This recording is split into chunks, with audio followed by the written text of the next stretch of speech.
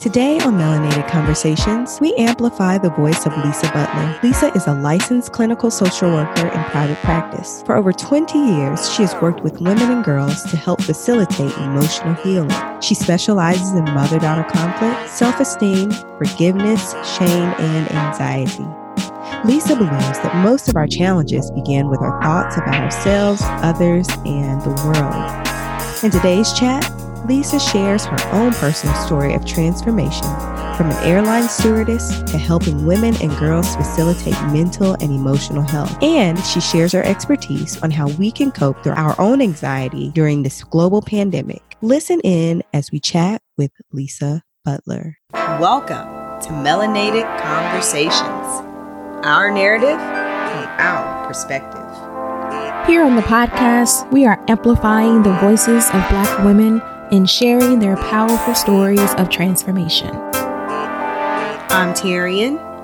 And I'm Yana. Let's start the show.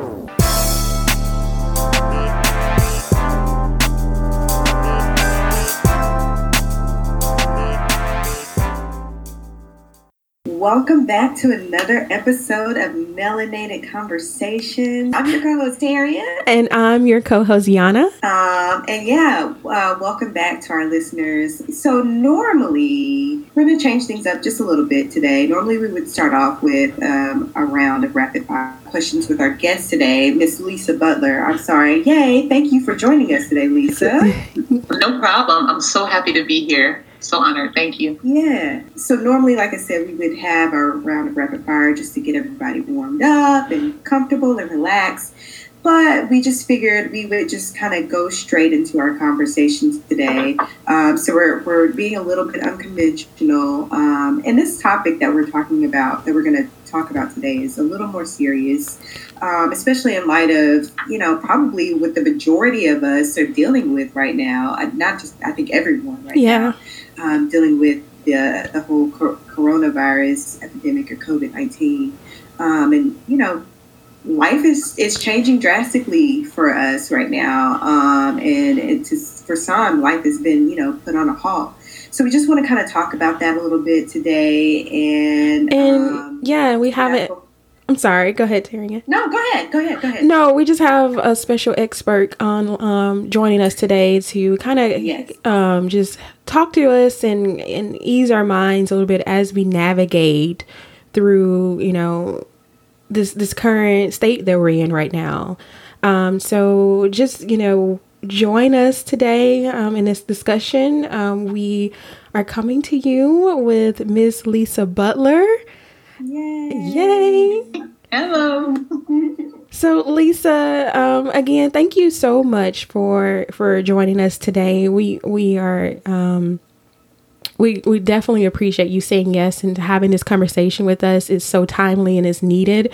And we just want to just open the floor to you. And if you could just kind of start with sharing a little bit about, you and a little bit about your origin story. Okay. Well, we could be talking about that for a whole hour. I'll try to cut it down. So I'm old. So first of all, thank you both, Yana and Tyrion, for having me. I had no idea about your podcast until Monique reached out to me with this opportunity. And so now I'm excited about it and I can share it with other people, which I intend to do. A little bit about me. Lot.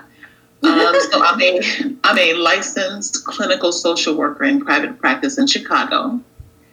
And for the last 20 plus years, I've been working primarily with African-American women and girls around topics of stress and anxiety, depression, trauma, mother-daughter conflict, and other kind of mental health issues. And I've done group work and individual work. And I'm still doing, I do individual work now. I'm getting ready to start some new groups coming up soon. But I was 16 when I decided that I needed to understand better why people did what they do, why people behave in the ways that they behave. And it started with kind of my own life at 16 being a little chaotic and really having low self-esteem. But I had a class in high school. I went to Hyde Park High School here in Chicago, and we had a psychology class. And my psychology teacher was no joke, Dr. Murray. And she made us get a subscription to Psychology Today. As a part of the class, we had to read the articles and write reports. And it was really the beginning of my love for behaviors. And so from there, I started reading all kinds of books. I remember being 16, reading the Dance of Anger by Harriet Lerner. Like, what 16-year-old is reading this? But I remember reading that book and just reading so many others over the years because I truly wanted to know, why we do what we do and how we can change and do something different. And so that really kind of started this path that I've taken over the years. So I left high school and went to a college here in Chicago called Columbia, flunked out, and then decided I was going to go and be a flight attendant. Oh, I wanted to be a flight attendant. United Airlines for 10 years, from 89 to 99. I started when I was 20 years old. And did that for 10 years. But during the course of that time, decided that my life was probably a little bit bigger than passing out Coke and ginger ale on the airplane. And I really wanted to go back to, the whole, trying to figure out how I could fit into the world of helping people live different, better lives.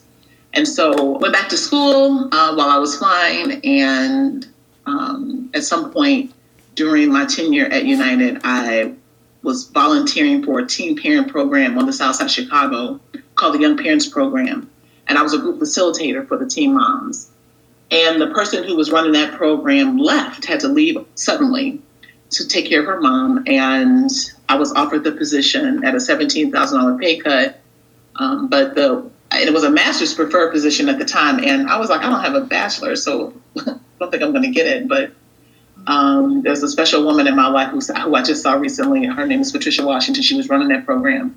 Mm-hmm. And she was like, I really want you to have the program. And so if you interview for it and you do well, I'll do what I need to do on the back end to get you the position. And that was the start of my social work experience. So, and so then I went back to school and did what I needed to do so that I could do this work full time. So I assume, obviously, the interview went very well for you. Yes. Oh, it did.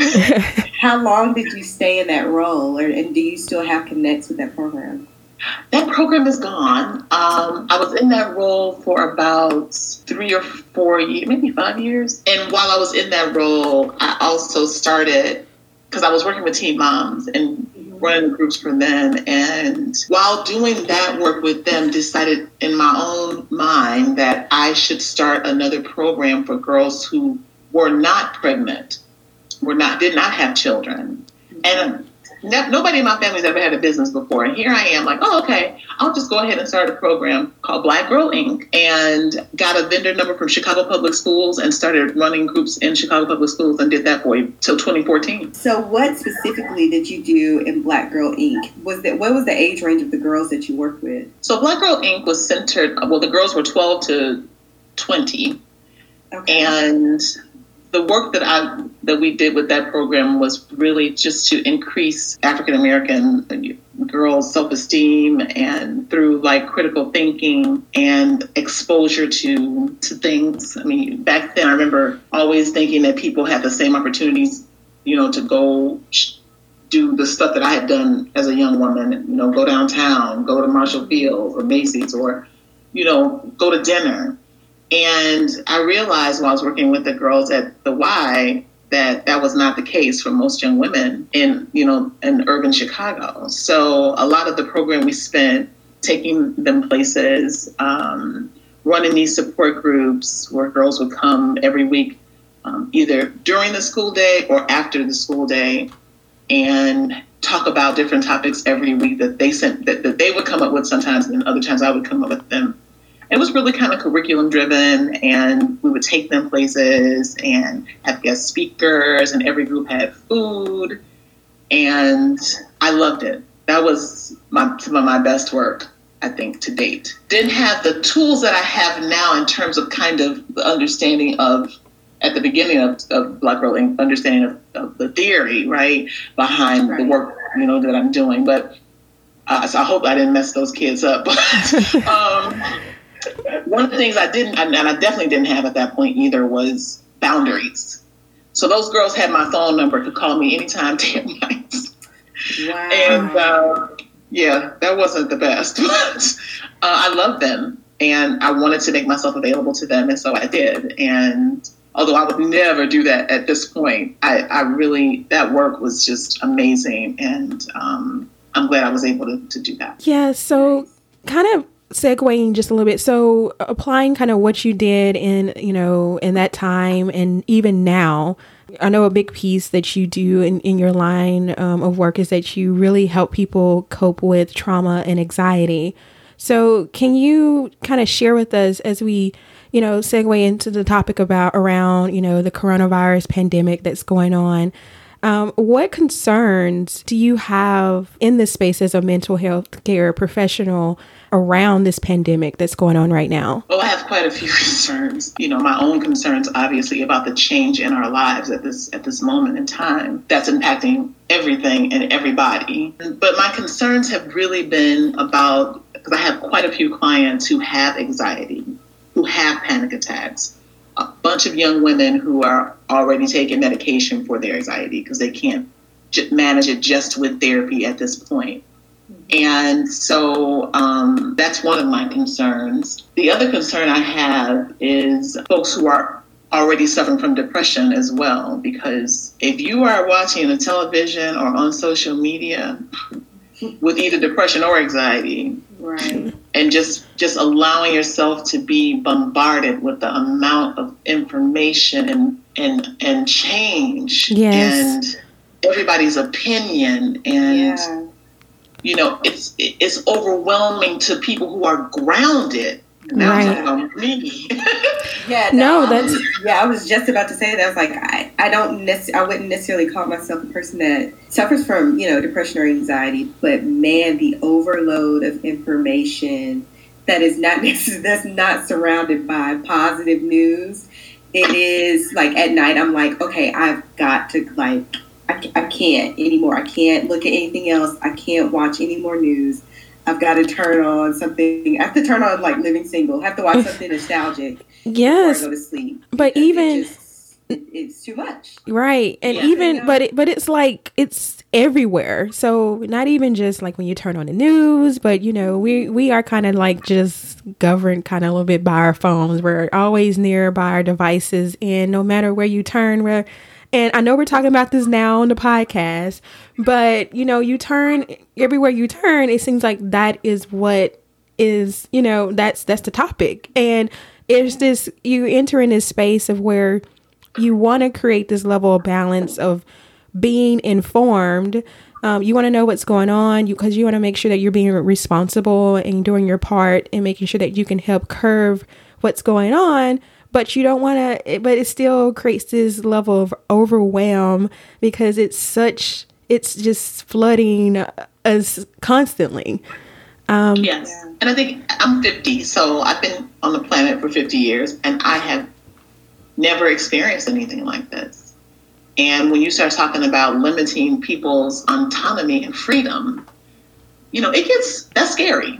Because, and all of us have seen all these movies over the years, right? So, right. Like, what's happening? So, my concerns are people who are, do have anxiety that is going to be obviously increased during this time. Folks who are suffering from depression and now having to isolate themselves, right?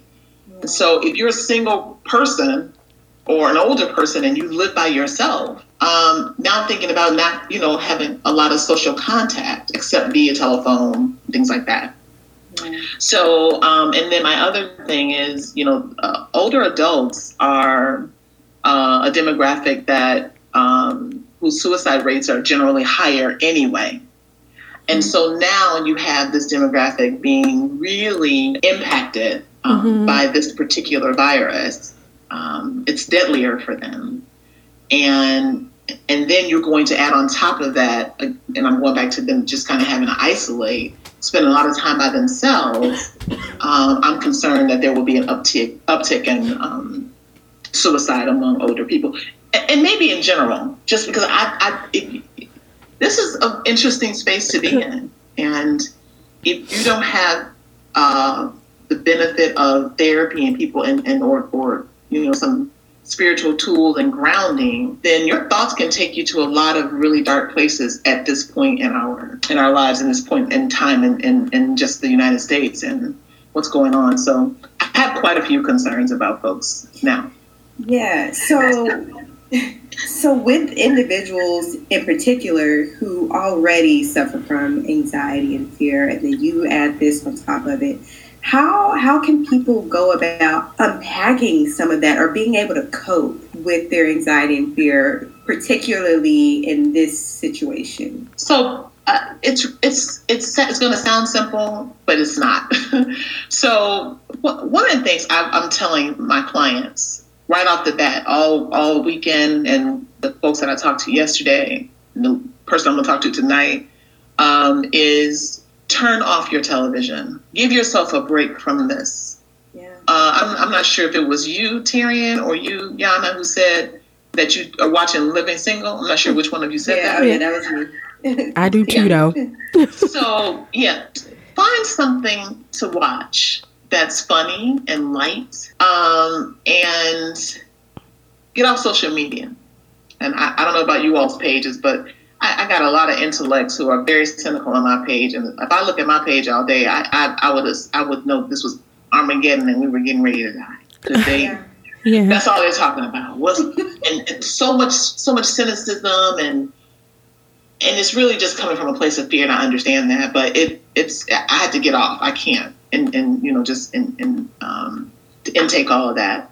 So I would say that's one of the first things I would recommend that people do. I would also recommend if you're taking anxiety medications that you continue to take them, obviously, as they've been prescribed to you. Definitely, you don't want to not take any medications that you're on for depression or anxiety without your doctor's knowledge. And the other thing that I'm telling people too is anxiety to me, ladies, is constant thinking, worrying, usually about future things, right? So I tell my clients all the time, you're in the moment, right? You're not in those thoughts. And those thoughts are taking you to some place in the future. Mm-hmm. And if you could just for a second put your feet on the floor and take some really deep breaths. You can do techniques that I call 4-4-4 and 7-7-7, which are just really basic kind of mindfulness meditation practices, breathing exercises, where you take these deep inhalations in, count on a hold it, and then exhale on the count. So, and if you can't do that, go someplace, get still, and put your feet on the floor and talk to yourself. Hey, come back here. You over there. I need you to come back over here. Right. And understand that right now, today, at this moment, you're safe. Hopefully your needs are being met. And that whatever those thoughts are, they're not happening to you at the moment. And that's really effective if you can make that a practice, which is something I need to say, because you can do that once and then not do it again for several weeks. And then you notice that your anxiety is not really changing. Mm-hmm. The things that I'm talking about today have to become practices. Mindfulness is not a one-hit quit. Yeah. Those are practices that you have to do on a regular basis in order for them to help you get back to a place of peace and centeredness. So I definitely have been doing a lot of mindfulness techniques with my clients, virtually and in person, just over the years, because I think it's important, specifically as it relates to reducing anxiety. Yeah, one thing I want to add, just kind of on to that, is because this is something that is like a big concern for me, especially more so now that, most schools are out, kids are home. And sometimes, unfortunately for some kids, the school is their space of, their comfort, their place of comfort. And right now, we may have kids right now that are in isolation, that may have already been in depression. May even have parents that are trying to navigate and cope, and, they're trying to navigate being, still trying to work. If some that are working are having to go out there and still, make sure that they can, bring in a steady income during this, and they're having to make that choice. And we're all in this kind of space of making conscious decisions, but also I think sometimes our mental health can kind of be put on the back burner. How do we unpack that? How, for those that, and just being very frank, from speaking from the Black perspective, we really haven't been this topic hasn't just been, thankfully it's now becoming more and more of a frequent conversation, but we haven't had a constant thread of being able to navigate through our mental health and really unpacking the anxiety and fears and things and talking to someone about what's going on in our experiences. So how do we even take it to that basic level and take those steps? So I think what you're asking, I think I understand it. So for me, that's one of the reasons why I went into this field with such passion, is because my work has always been centered with Black women and Black girls, Black people. Mm-hmm. And I think that we haven't been privileged enough over the years to even think about our mental health or emotional health. The only thing that we had was Jesus and the church, in large part. Yes. And which is helpful and very much a protective space for us in our community, for sure. But I think now people are seemingly very open to it. In my therapy office, in the waiting area, because there are other therapists in there, lots of African-American female therapists in the space that I work in. It's jam-packed on Thursday evenings when I'm there with a lot of young African-American women and men waiting to see somebody. So something is shifting in the perception of, I'm not crazy. I don't need to talk to somebody. People are doing it. And I think one of the things that I want people to think about, and I've been talking about a lot lately, is the correlation between mind and body. So everybody knows, I would assume, maybe not, that Black people are probably the most chronically ill people in this country. Hypertension, diabetes, end-stage renal disease, congestive heart failure, cancers. And the reason why this is the case, as far as I'm concerned, and as far as a lot of research is kind of really bearing out at this point, is our mental and emotional space. We don't have any place to put this stuff down. Yeah. And so it has a direct impact on your physical body, on your heart, on your cells, on your amygdala, the parts of the brain that we need to make the decisions, and they're being worn out. And for instance, with trauma specifically, if you live in a neighborhood where you don't have the freedom to walk up and down the streets without something being liable to happen to you, that has a direct impact on your brain. Your fight or flight should not be operational 24 hours a day, 7 days a week, 365. Right. And when it is operational all the time because you can't afford to put it down, there's never any resting space for it, then you wear out your memory center, which is why we have higher rates of neurocognitive disorders like dementia, Alzheimer's, and things like that. And so for me, a big part of this work is to have people understand that your mind and body are the same. They are nothing, they operate together. So if you are not dealing with what is going on in your heart and unpacking this stuff with a professional, or if you can't afford to do that, finding a space, finding somebody to talk to, or join a yoga class, or finding a support group in your neighborhood that may offer these services. It's critical to being having a healthy life, period, and being able to to do the things that you want to do and create and cultivate joy and peace and those kind of things. It's just not possible to ignore or push down or repress all the things that are going on in our hearts. And I want to say this too. There is no understating of the impact of oppression and daily racism and microaggressions on our mental health. There's no understating, and how those things impact anxiety and depression. There's just no understating of how oppression is definitely playing a role in our emotional and mental disease, for sure. Yeah. That's a rabbit hole to go down. That is yes, a rabbit hole to go down. Yes, it is. That's real.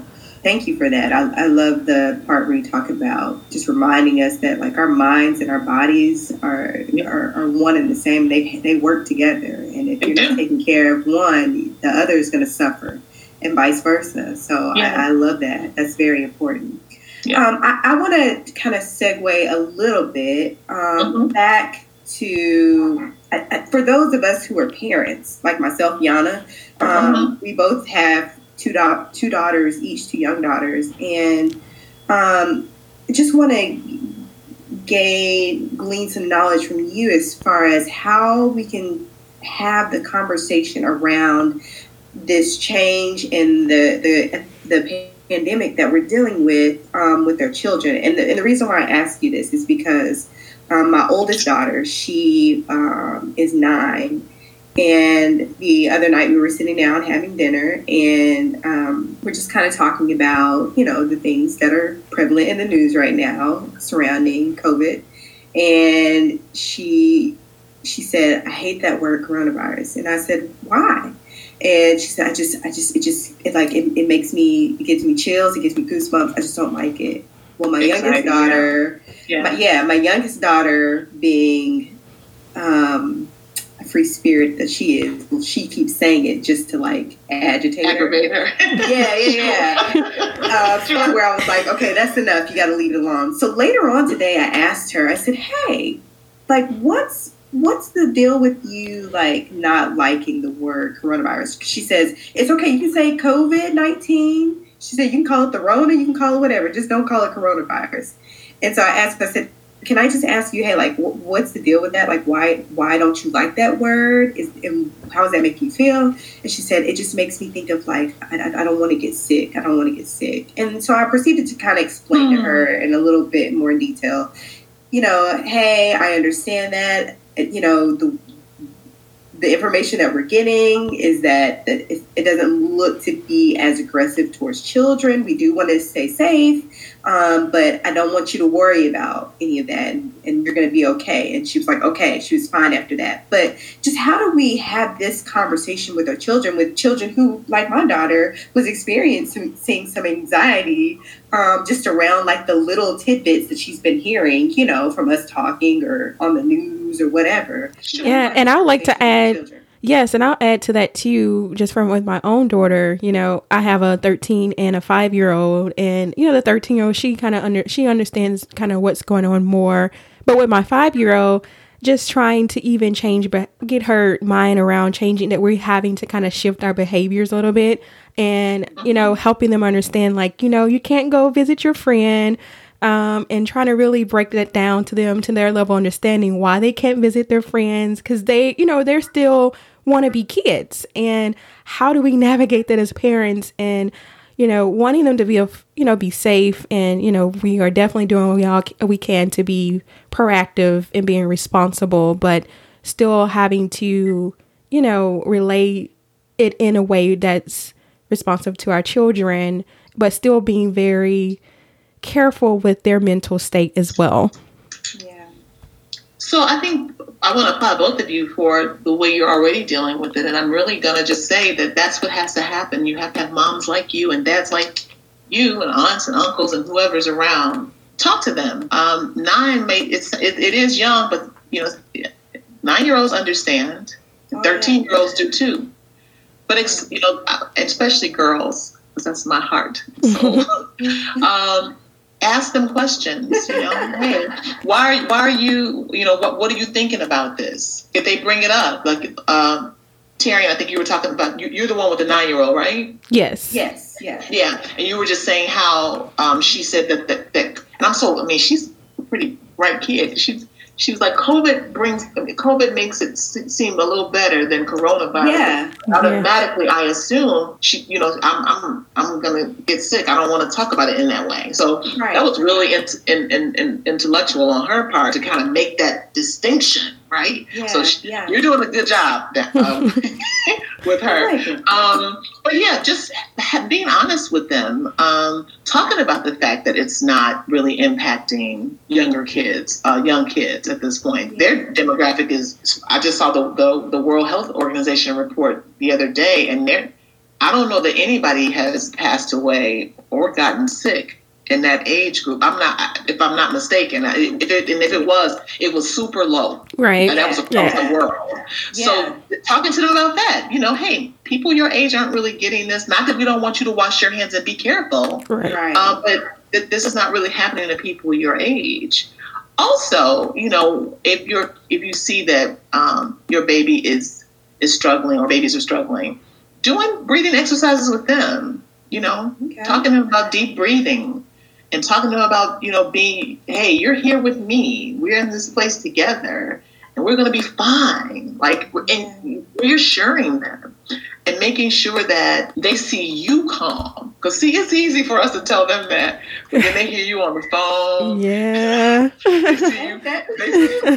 They see you drinking 3 glasses of wine per night. They smell something funny coming from another part of the house. Oh, you're with them.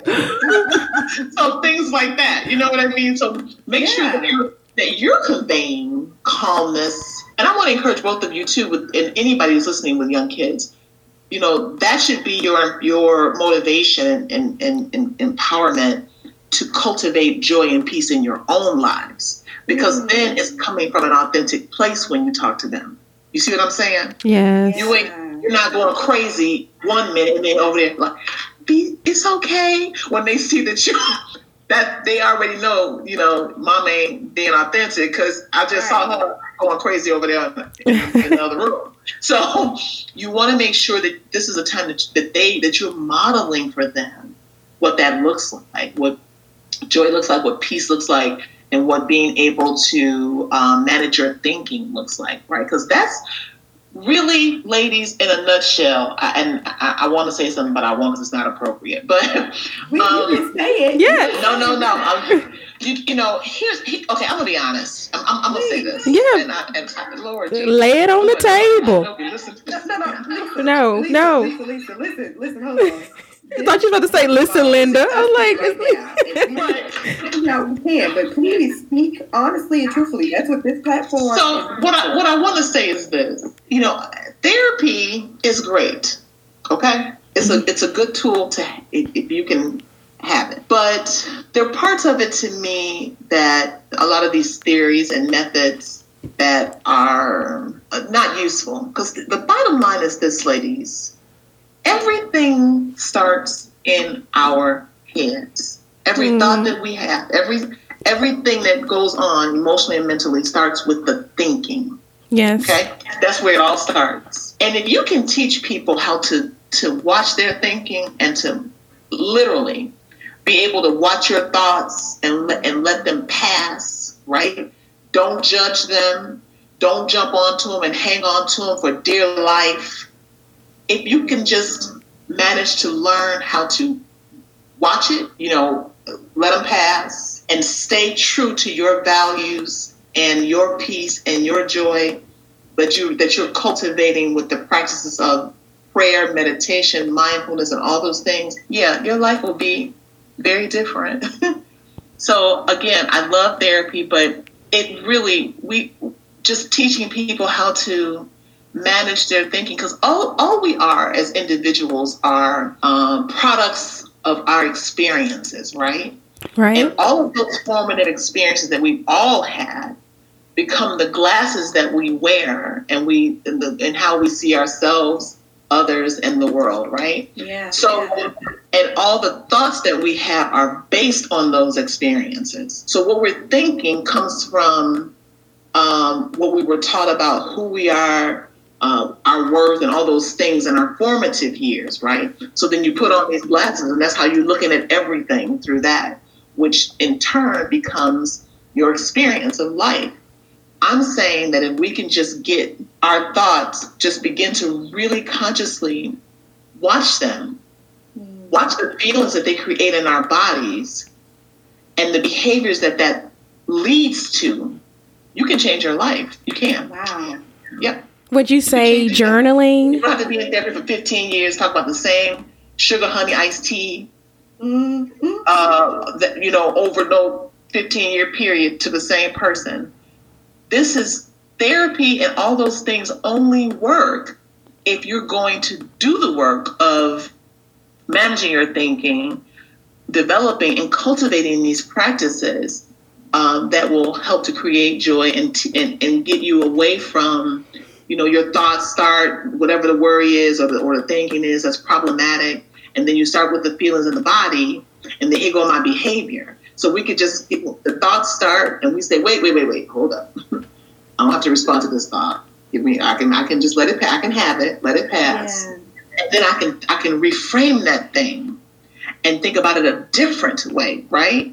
And then those feelings change in your body. And then you know that your cells are no longer impaired. Your immune system is no longer impaired. Your cells are functioning as they should. Your heart and liver and lungs are doing what they need to do once I reframe that thought, and then my behaviors follow suit. They're more adaptive than maladaptive. So that's kind of, to me, the big nutshell of it. That's it.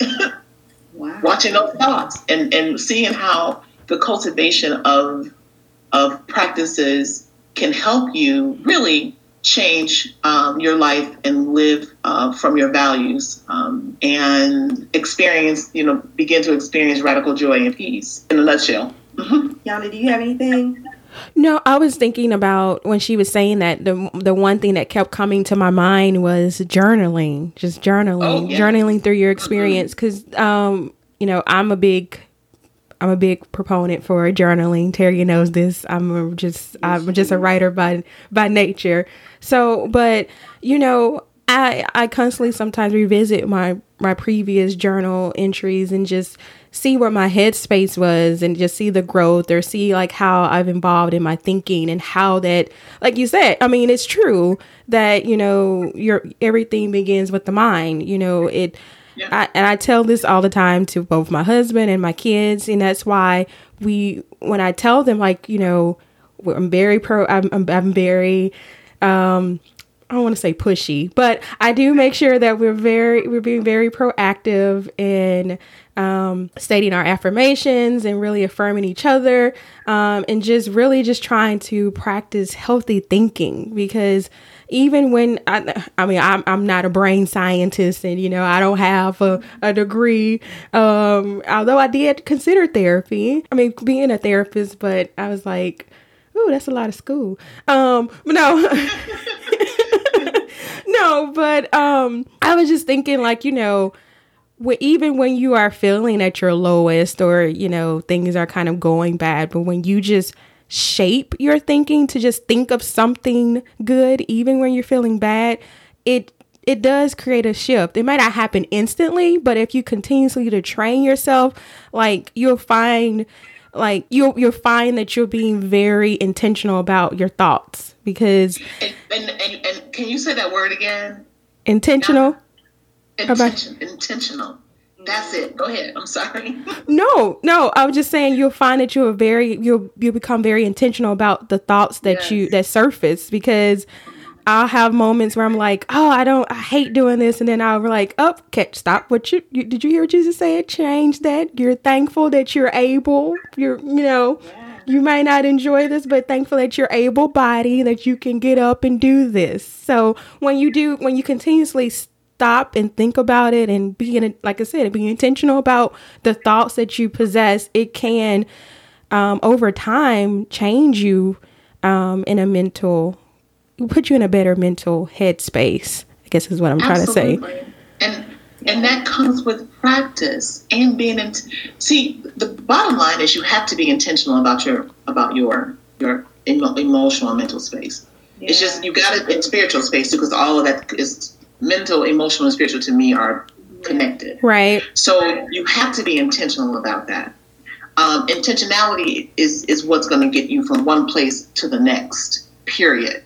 And so that's a word that comes up so much in my practice, especially in my consultation when I talk to clients for the first time, is intention. Intention is, I'm going to do this thing. I'm going to direct my attention to this. And so when you start talking about therapy and strategies for gaining good mental health and emotional health, it's being intentional about your practices, journaling, prayer, meditation, mindfulness, yoga, body movement. I think sometimes that exercising definitely to me is it's a great strategy for mental health, to improve mental health, because the endorphins and the serotonin increases and you just feel better. I call working out regularly an antidepressant. So I'm not a big medicine person. I do have clients who do take medication, and sometimes it's needed for immediate kind of stabilization, right?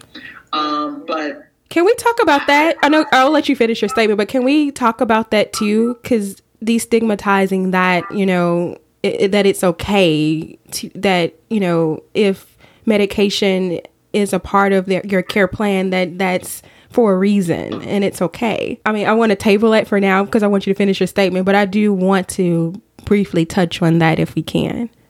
Sure. So just making sure that, in the morning times, we all get up. Let me say, I hope that I'm sure the three of us do. I can't speak for everybody. I was just in a meeting I have a day job as a nephrology social worker. And I was in a meeting with a big muckety-muck the other day. And he said, in a meeting with his leadership team, be sure to wash your hands after you have bowel movement. And I sat there and I said, now, wait a minute. Is that the only time? Is this needed? And so I called my mother after the meeting. My mother's like, yes, Lisa, because there's some nasty people out there. Boo, what I be saying. So what I was getting ready to say was that every day I'm intentional about, and I'm sure you ladies are too, getting up in the morning, brushing your teeth, taking a shower, putting on clean clothes, those kinds of things. You don't leave the house generally until you do those things, and you do them because you're intentional about them. Yeah. So mental health and mental health practices and strategies that I just keep talking about, so the prayer and meditation and mindfulness, those things, they have to be very much like that for us, very much a part of the routine, and people are just intentional about doing them in order for them to work for you when you need them, in order for them to create the kind of inner life that you want to have. You can't do the stuff once a month and then come and sit in my office and be like, I don't feel better. Well, that's because you're not committed to it. Yeah. And I tell people right up front in the consultation, if after 3 or 4 or 5 months, we're in there talking about the same stuff and I don't see this, that the tools that I'm giving you or that we're coming up with together are working, then I'm going to refer you out because I don't have time to waste. I don't want you wasting your time. So I think it's really important that if you're going to go to therapy or do these things, that you have to be intentional about your part too. If you want to feel better, medicine. So let me say this, because you're right. I'm not sure which one of you were talking about the medication, but Yana. There is such, oh my God. If I mention medicine to some of my clients, their whole affect changes. Like I can see them being like, I'm not crazy. Yeah. And I'm like, there's so many different types of medication and so many milligrams, right? You don't have to go to 100 milligrams of lithium, unless you're schizophrenic or something. But there is no shame in taking medicine in just the immediate kind of now and future, right? To get you stabilized. So if you are having panic attacks 1, 2, 3 behind, one behind the other. Can you go to work? No. Can you take care of your children in your household if you don't go to work? No. So the only alternative for you would be to get some medication for the short term so they can manage your panic attacks. Work with me or another therapist to start to create some other ways and other practices that will help you in the long term. And the two combined will get you to where you want to be. And I tell people all the time, you don't have to take this medicine from now until, eternity. Like, you take it for a short time. When you feel a little more stable and able to handle your anxiety or depression, then you ask the doctor to start to take you off, or start weaning you off of the medication. The only shame there is in not getting help. Yes. That's the shame. Yes. There's no shame in taking medication if you need it. Yes. So I hope your listeners really understand that. And if you're working with a doctor and the one medication that you start taking maybe makes you feel funny or zones you out, you can try something else. So it's not just one medicine out there. There's a whole bunch of medicines and things that can help you. And if you want to, do it naturally, there are things that are out there for that too. There's acupuncture and napropaths who do a bunch of wellness work. So you can go that route too. Yes. And did you have something, Tyrion? No, I was just going to backtrack a bit when you guys were talking about like the different methods of how we can take care of our thoughts. And Yanni, you talked about journaling, and Lisa, you talked about like just going back into our minds and allowing ourselves to have these thoughts, but not letting them to basically, take captive of how we react or how we do things in life every day. And my 2 cents, I just want to put in on that is that I agree with both of you guys 100%.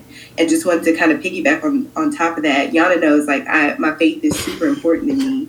And I like to share it, or whenever I get the opportunity to be able to share my faith. And just from the spiritual standpoint, in the Bible, Philippians 4:8 talks about having this peace that passes all understanding. Oh, yeah. But it talks about you taking your thoughts and you thinking on things that are pure and true and that are lovely. And so, I feel like that just complements the things that you two both just said from a spiritual standpoint, and being able to focus your mind on things that are good. And I know that it's hard to do that, especially right now. But there's so much good, just the little bitty things that we can think about that happen to us on a daily basis. Being able to draw breath into our lungs, that's a good thing. And so just being able to think on those type of things, and from that spiritual standpoint, and God allows you to have peace just from that standpoint as well. So that's all I want to say. Tyrion, I couldn't agree with you more. The Bible, the Torah, the Quran, holy books, inspirational readings are also tools, right? To help you, cultivate that peace. And I had not thought, I used to use that scripture all the time. Haven't used it in a while. But, one of my things is, as a man thinketh, so is he. So, whatever your thinking is, you become that thing. And that's what comes forth in your life. So if you're running around here thinking that we are now living, this is Armageddon and the world's going to end, well, if that's where your thoughts are, your world will definitely end. Absolutely. I believe that our thoughts can put you in heaven or hell, right here on earth. I ain't waiting for that. I'm trying to be in heaven most of the time while I'm walking on this earth. So that's my motivation, to be intentional about my inner work and my practices. I want to say this. It's like, if you want to lose 150 pounds, but you only work out once a month and you eat anything you want to. Why are you talking about me? You're never going to get there. You're never going to lose the weight. So it's the same thing with your mental and emotional space. If you don't incorporate these practices and then be intentional about them, you will never find the peace and joy that you want. You won't ever be able to create a space of peace inside yourself that you can always access and go back to. Yeah. So for sure. Oh, well, there's so much more that we could chat and talk through on this topic, because I know I have so many more questions, but I know we're running kind of low on time. And I did have one final question as we get to our closing questions for the day. We're kind of already a little bit talking about it, and you shared some things, but what are some resources out there and available for those that may want to talk to someone or get assistance to navigate through either through this experience that is going on right now around COVID-19, or just things that they're just, still unpacking with themselves and just going through life in general? So I would say we all have either an Android or iPhone at this point. Mm-hmm. There's so many amazing apps that you can just download to your phone. Calm is one. Mm-hmm. Headspace is another. Yeah. There's one that I heard that a Black young man created. It was in Black Enterprise. I can't think of the name of it. Oh, I think I saw that too. Yeah, my girlfriend has it. She said it's pretty neat that she's downloaded to her phone. And these apps, have different kinds of different modalities on them. So meditation, mindfulness, and other things that you can access to help you with your anxiety, to help you cultivate the peace and joy that you want in your life. As it relates to therapy, I want to say this. There's a great organization called the Open Path Collective. And I think it's openpathcollective.com, where people can access therapy that will only cost them between $30 to $60 per session. It's all done on a sliding scale. And it's a great place to find therapy that people can really kind of afford. Also, therapy for Black girls is a great space to look for therapists. I'm definitely on her referral list. Oh, okay. Then, yeah. And I get a whole bunch of, probably 40% of my practice is from that space. Okay. And for our listeners, just in case our listeners don't know, you're based in the Chicago area. Do you offer resources? I mean, do you assist outside of Chicago or Illinois? Monique asked me that today, and I said, I do virtual therapy all the time, and am very open to doing it for somebody who is not necessarily in Chicago. I would have to see how that looks in terms of insurance. I don't know. Oh, okay, gotcha. But if they were willing to pay cash, I don't have a problem opening it myself to seeing somebody who lives out of town, for sure. And all the things that I just listed are the kind of spaces where you can find either people to help you kind of navigate and unpack, through your stuff, especially during this time if you're having some real issues with anxiety. Also, talk to your PCP if you're, if push comes to shove, right? Like you are so worried, you are so panicked, you are struggling. Call your PCP and tell them that, hey, maybe I need to take something just to get me through this because I'm really struggling here with this.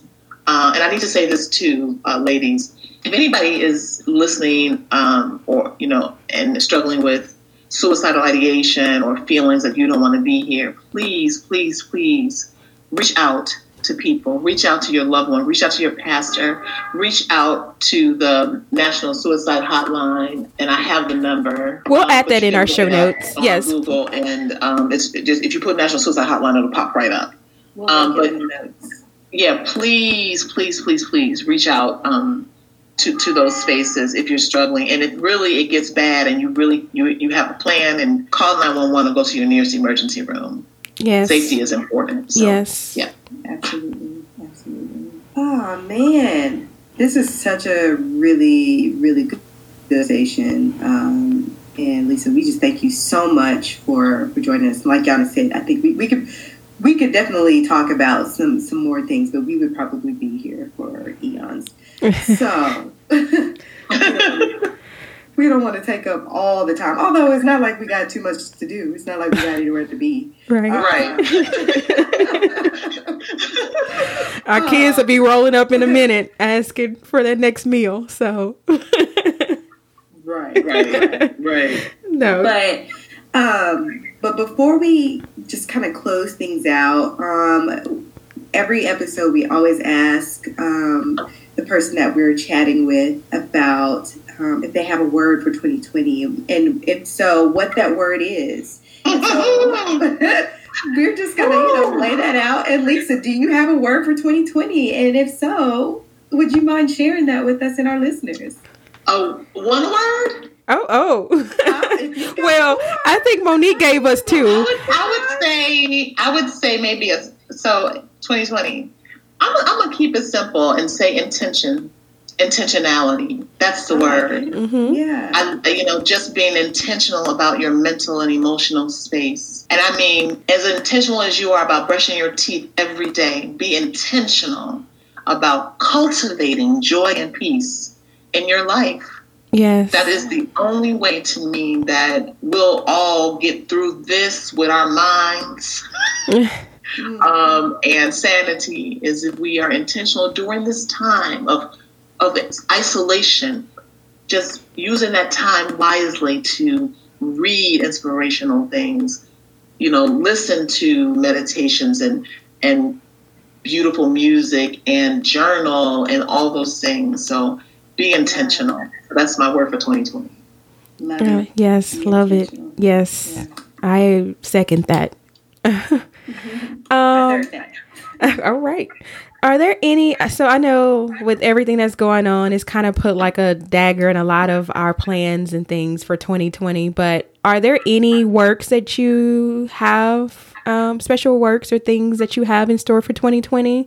I do. So I want to say real quickly that I am working on a new project. It's called Sis Take That Cape Off. Oh. And it's really about the Black superwoman myth. Come on. And how that cape has not benefited us and how it has impacted and impaired our ability to really find and cultivate joy and peace. And so we'll talk about why the cape was created, how it may have been protective in some ways, but how now it is, for the most part, and has impaired our ability to live our fullest lives. So for sure. I'm working on a bunch of stuff for online, like conversations and groups and things like that. Yes, we'd love to learn more about that. Definitely keep us in the loop so that we can stay connected with that. So interesting. Just last week we had another therapist on, and she's more she's the mental weightologist. So hers is kind of more translating, mental health care and how it translates to, the physical pieces of you. And her platform is Girl Get Off the Couch. So we're getting off the couch and sis, we taking the cape off. So y'all just stay with us. We unpacking it all. Go get us together this year. Get us together. Sure. I'm going to try. We're here for it. Yes. Yum, did you have anything else? No. Okay. Last question, Lisa. Can you tell us and our listeners how we can connect with you? Oh, sure. So you can reach me at www.lisa, Lisa Butler, Butler, LCSW.com. That's my website. And through that, you can set up a 20-minute consultation with me if you want to. You can reach me through, I talked about therapy for Black girls. Also connected with Zen Care, which is amazing referral for therapists, and they actually do a video of you talking about what therapy looks like with you. So those are the ways that you can contact me. I don't have any business social media set up yet because I didn't want to set any up because I wanted to keep my social media space for me. Right, I understand. Setting up some stuff, because I wouldn't dare want my clients to be on my social media now because some things are just not appropriate, but understood. So, but yeah, I'm working on doing that. But right now, my website is the best way to connect with me. Awesome. And we will link everything in our show notes for you guys. So just hop on over to that. Just go to melanatedconversations.com. You'll see Lisa's episode, and you can click and you'll find all the resources that we discussed today on today's show. Yes. Thank you, ladies. I just want to say thank you so much for having me. And I'm really going to shout you out now that I know that you exist, and I want to listen to you too. So this is, definitely a mutual thing. I'm so happy to be a part of the community. I really am. Thank you. Thank you so much. We appreciate that. And you're always welcome back. So this is an open invitation. Thank you. Yeah, of course. So again, to our listeners, thank you so much for always tuning in as we amplify yet another beautiful Black voice. Our mission is always to share our stories of transformation, share our lessons, and celebrate our successes. And we have successfully, accomplished that today. We hope that you will listen to this episode more than once, share it with your friends, and, continuously tune in. And if you have a friend that wants to, to join in on the conversation, please feel free. We have time now. We're all at home. So yes, we're available to chat. But anything else before we close out today, Terry? No. Just once again, thank you to Lisa. This is such a great conversation. I thoroughly enjoyed it. So very nice to meet you. And I'm looking forward to all the wonderful things that you've got going on this year. Definitely be checking out your works. And that's all I got, y'all. All right. Thank you so much. Well, we are... everybody wash your hands. Yeah, please. Please. Practice social distancing, and think of everyone and not just yourself, because, that's key. All right, you guys. So until then, melanate on that. Thank you for tuning in. Hope you enjoyed our chat today. Keep the conversation going by heading to iTunes to subscribe, rate, and leaving us a review. Have a story of your own to share? Email us at info@melanatedconversations.com or connect with us on social media at Melanated Conversations. Till next time, keep raising your voice.